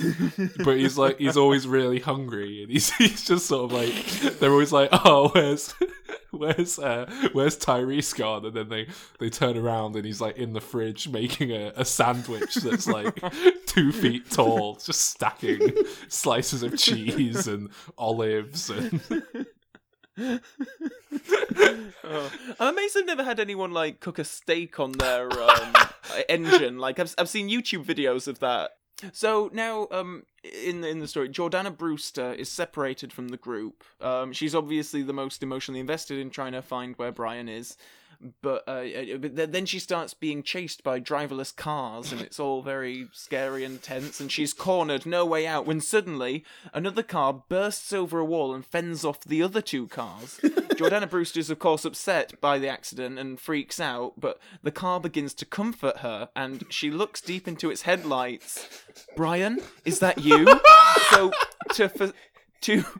to facilitate Paul Walker's death, we want to keep the character going, so we're going to have his spirit possess a car.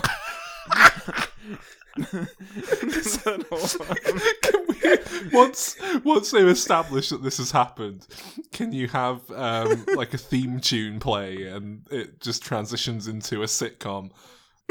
Like my brother the car, and you can have Paul Walker's brother. I don't know. I like talking cars as a.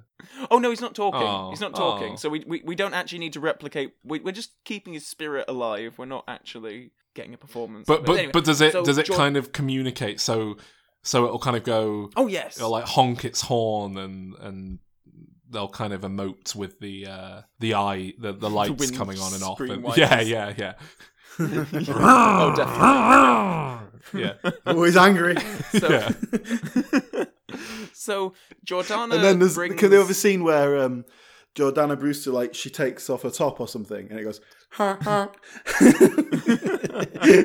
Can we have a scene where they're driving and the car like backfires, and then they look at each other and one of them, like Tyrese or someone goes, "It wasn't me."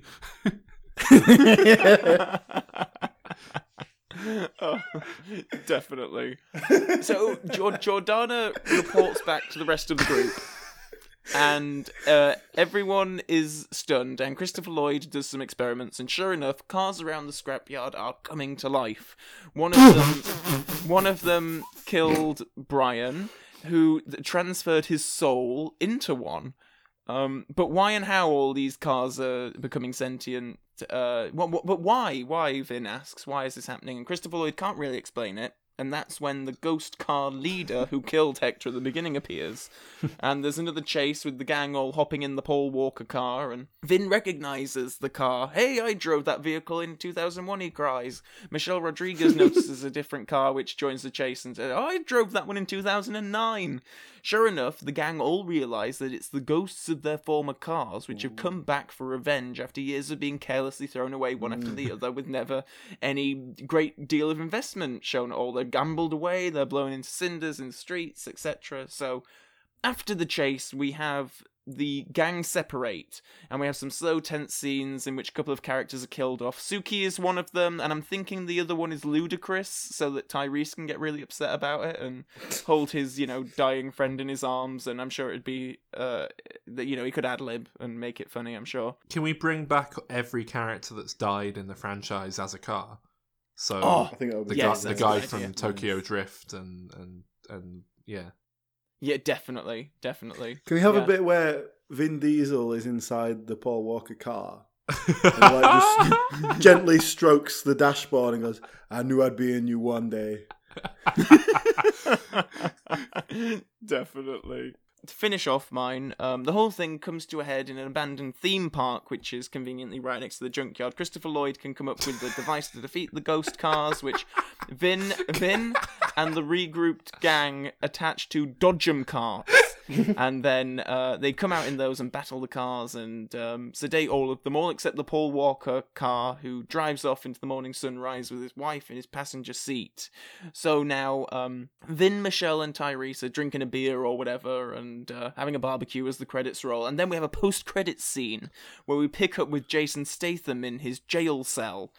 And he starts hearing some banging and screaming, and suddenly the first car he ever drove is in the room, and it's trying to kill him in his cell. It's a Mini or a Bug or something like that. And he battles the car, and he has to choke it to death with his bare hands. And I've decided that the last line of the film is gonna be fucking little car shit. Your MOT is not up for renewal. And that's it. That's the end of the film.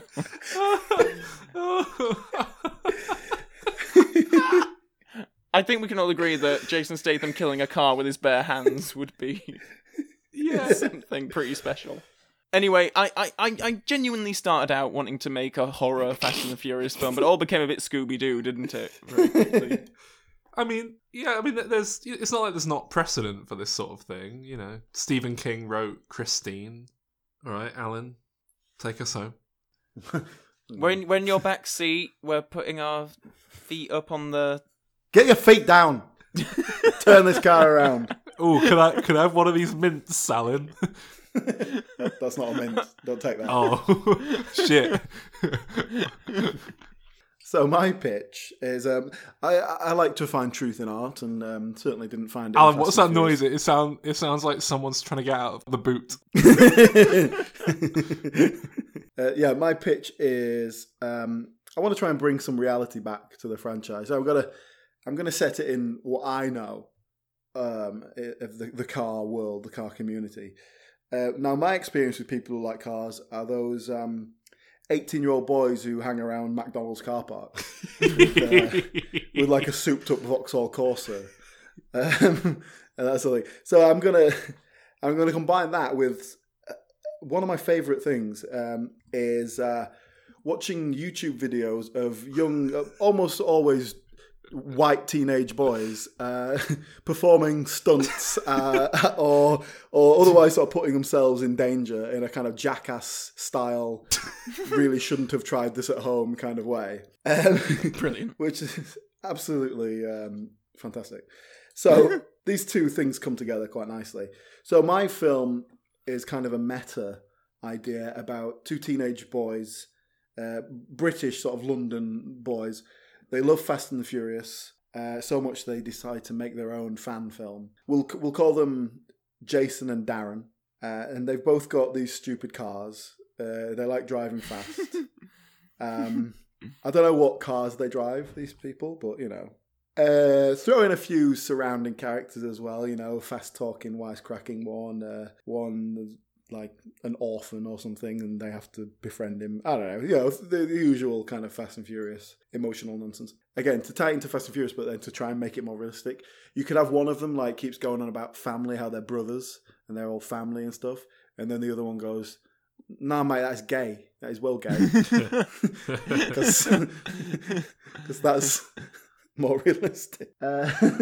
Also, again, because in the interest of reality, there won't be any girls in their little gang because that just doesn't happen. And I don't think, as liberated and modern as I like to be, I really don't think girls are that into cars, especially not like teenage girls. Certainly not in the same extent that teenage boys are.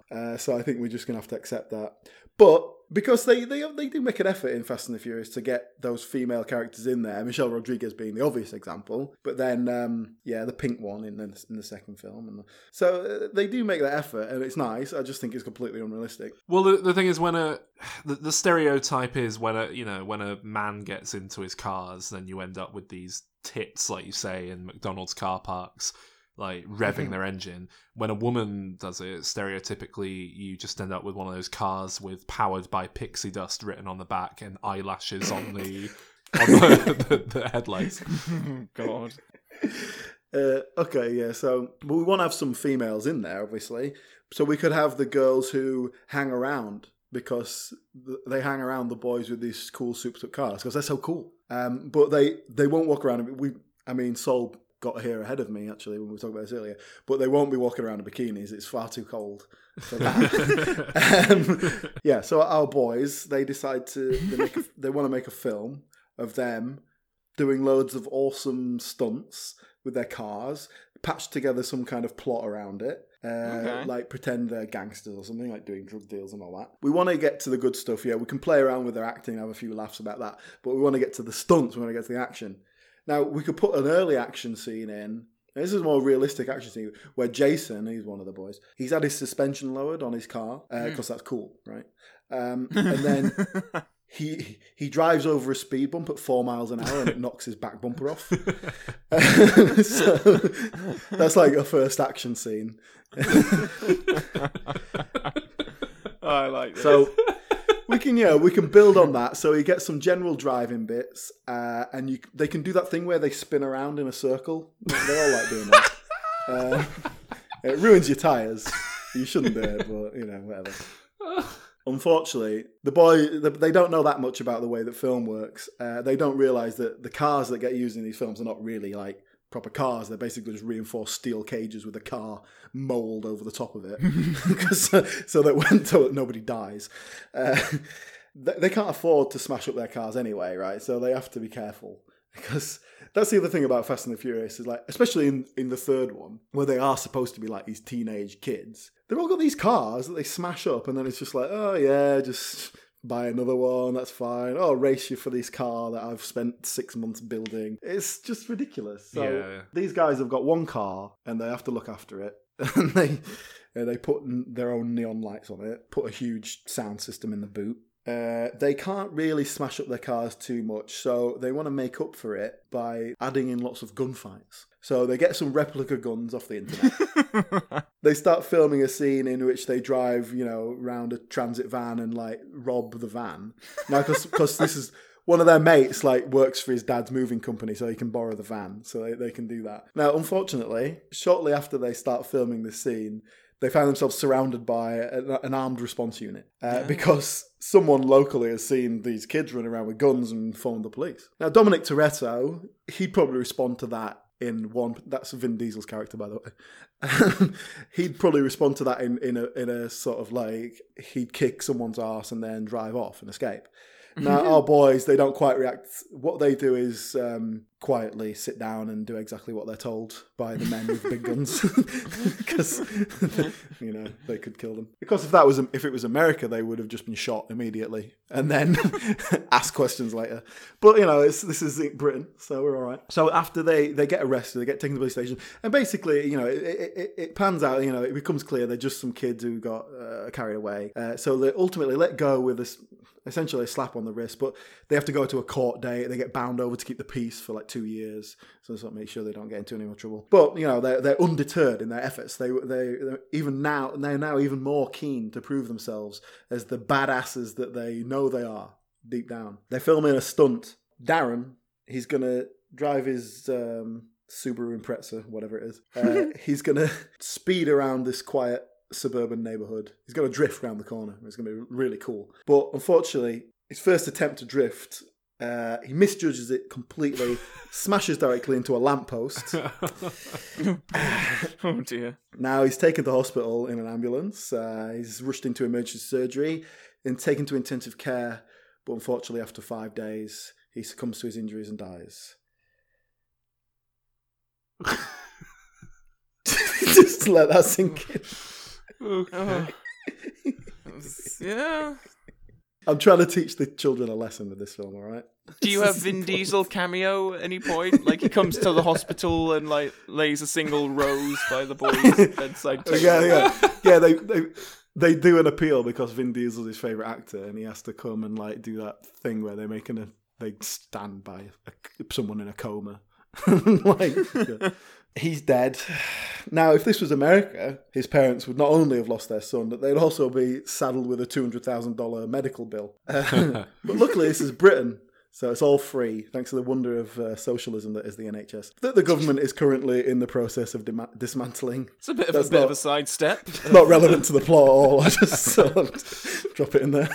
So don't worry about that. His parents don't have to pay for his medical bills, but they do have to find 12 grand for his funeral. So that's what funerals cost. It's ridiculous.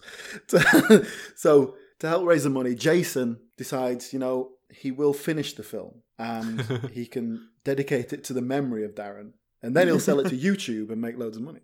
That's how you release films these days. He knows he needs some realistic action to really make this thing sell. So he comes up with a fantastic idea. He wants to film a car chase, so he'll actually start a car chase. He's going to get the cops to chase him. So he drives around, gets a mate of his in the back with a camera, and then he waits until he finds a police car nearby. So then he sort of goes up near them, throws a plum at their car, and then shouts, "Fucking pigs!" and drives off. Obviously, he's trying to incite a police chase. So he speeds off. The police go after him. They're pursuing him. They speed down a couple of streets. But then, the police, they slow down and they just let him go. Because car chases are extremely dangerous. And the police don't want to escalate them because it ends in crashes. It ends in innocent people getting run over. And so basically, they just don't do it. He's a bit disappointed, Jason. He didn't get the footage he wanted, but goes home. And about an hour later, the police turn up at his door. Of course, they just took his number plate, checked it against the insurance registry. So they went straight to it. Unfortunately, it was actually registered under his dad's name because being an 18-year-old boy, his insurance was putting him in like £4,000 a year. So they said it was his dad's car and that he was an occasional second name driver to try and keep costs down. Gets into a bit of trouble. A lot of legal wrangling. And because of his previous trouble, basically he gets given 150 hours of community service. He gets disqualified from driving for a year. And he's in Dutch with his dad. He's in a lot of trouble. Gets grounded. Now, he can't drive anymore. Now, this also means he loses his part-time job delivering pizzas for the local takeaway. Dad insists he has to get a job, make something of his life, gets a job at the local warehouse, starts working in dispatch, and then eventually trains up and gets his forklift license. Within a couple of years, he's working full-time as a forklift driver, earning £12 an hour. He's quite happy with that. He does this for 35 years until he gets stomach cancer, unable to afford proper healthcare in a now privatised health system. He quickly dies, leaving behind 2 children that he hadn't seen for 6 years. Was that the end? That's the Credits end. roll? Oh, Yes. right. Oh. You know, I wanted to bring some brutal reality into the world of Fast and Furious because that's what it needs. We need to teach the young people that it's not cool to drive dangerously. But it is. Oh, yeah, it is. Oh, yeah, cool. Oh, God. I can't even drive. I mean, here's a question: when you're like walking down the street and then a car just goes like and like flies down the road, Oh, do you think, yes. "Wow, what a cool guy," Wanker. or do you think, No. "What a fucking cock"? What a cock. Yeah, Yes, yes. yeah. It's like the kinds of people who would get on public transport and not put headphones in to listen to music and just Oh, have it playing on Oh their yeah, iPhone. Yeah. I would quite happily have those people killed on the spot yeah, and feel no guilt whatsoever. yeah. No, I think the only time that if I'm ever impressed with a car, it's just when you just notice that it's a lovely car. It just glides past. You think, oh yeah, nice. If that car was to then stop at some traffic lights and then do a vroom, vroom, I would I hate think it. the only time I've ever been impressed with a car is if it's like a DeLorean or a Batmobile or something, and it's on display in the Warner Brothers lot. You two both drive regularly, right? What? No, You do drive, don't you? I haven't driven in about 4 years. All right, Saul, it's down to you then. You're the driving correspondent. Is it cool to drive fast and all that? It's unnecessary. When have you ever got to be anywhere that quickly? I don't think boy racers are doing it to get somewhere. just There's the thrill. the thrill of it. Did someone say that? What? What? Oh, did someone say the thrill of it in a really like story-like way? I thought you did. You said Oh, I thought I did, and then I thought I heard someone else say something, but maybe I'm just imagining something. it. That was the ghost of Paul Walker. Paul. Thanks for listening, everyone. Do come back next week because we're doing Calvin's favourite film of all time. As always, like us on Facebook, follow us on Twitter, review, rate, subscribe, all that stuff. If you're enjoying the show, let people know about it. And thanks for listening. Bye. Bye. What's that behind you? It's Paul Walker. He's got a steering wheel.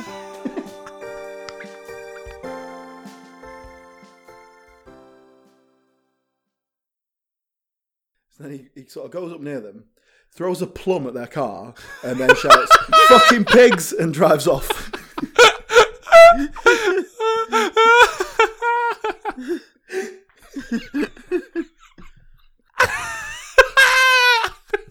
Is that inspired by...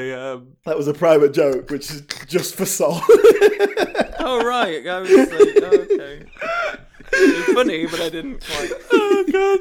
Is it the plum bit? yeah. There's a reason I chose a plum.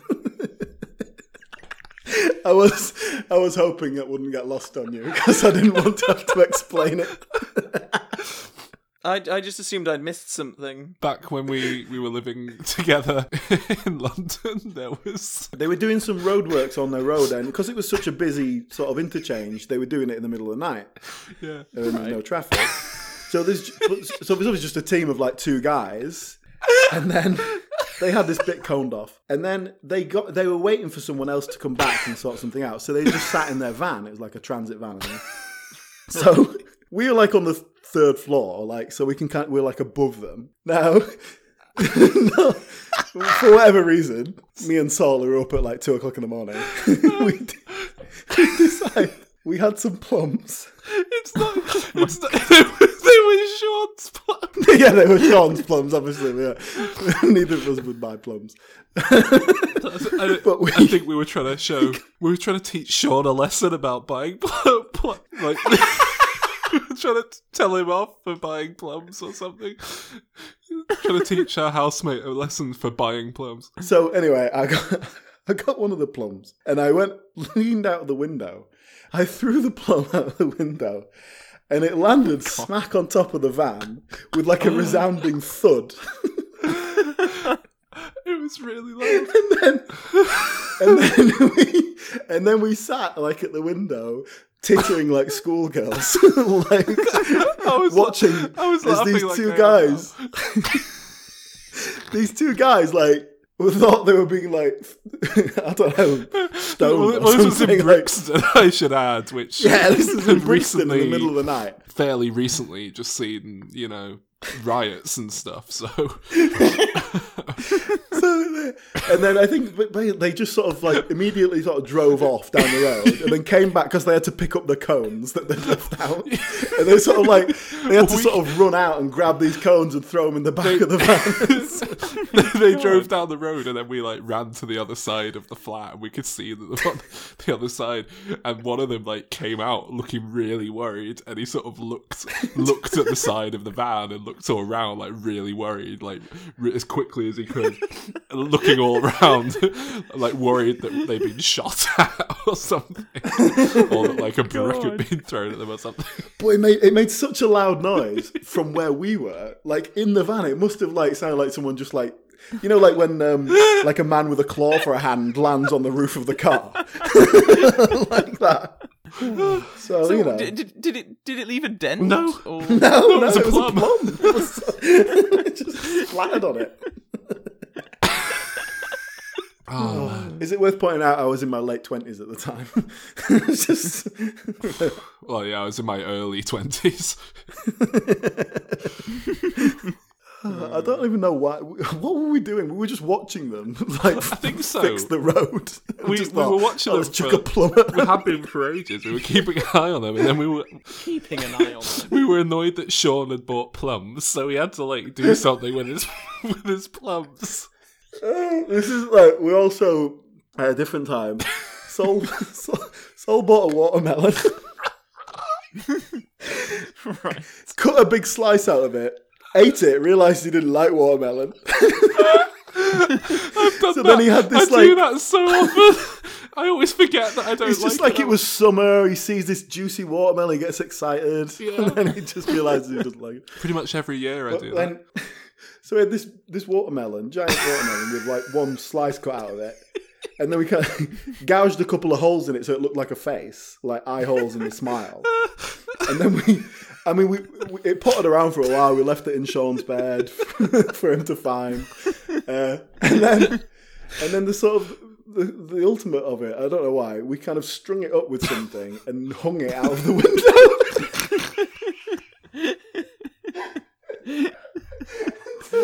And so we just left it there until we realised we just sort of lynched a watermelon in Brixton. We had to get rid of it.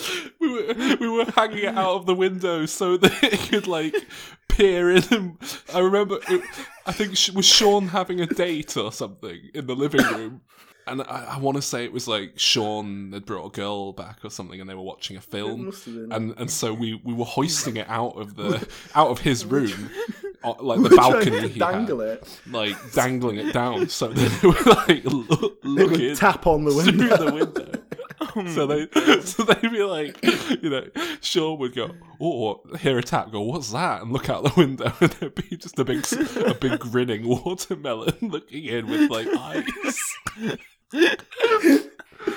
And then we just left it there as a decoration for a bit. Fruit-based anecdotes. Anyway, Good. let me get back to this, otherwise we'll never finish. So, he throws a plum at the car, shouts fucking pigs and drives off.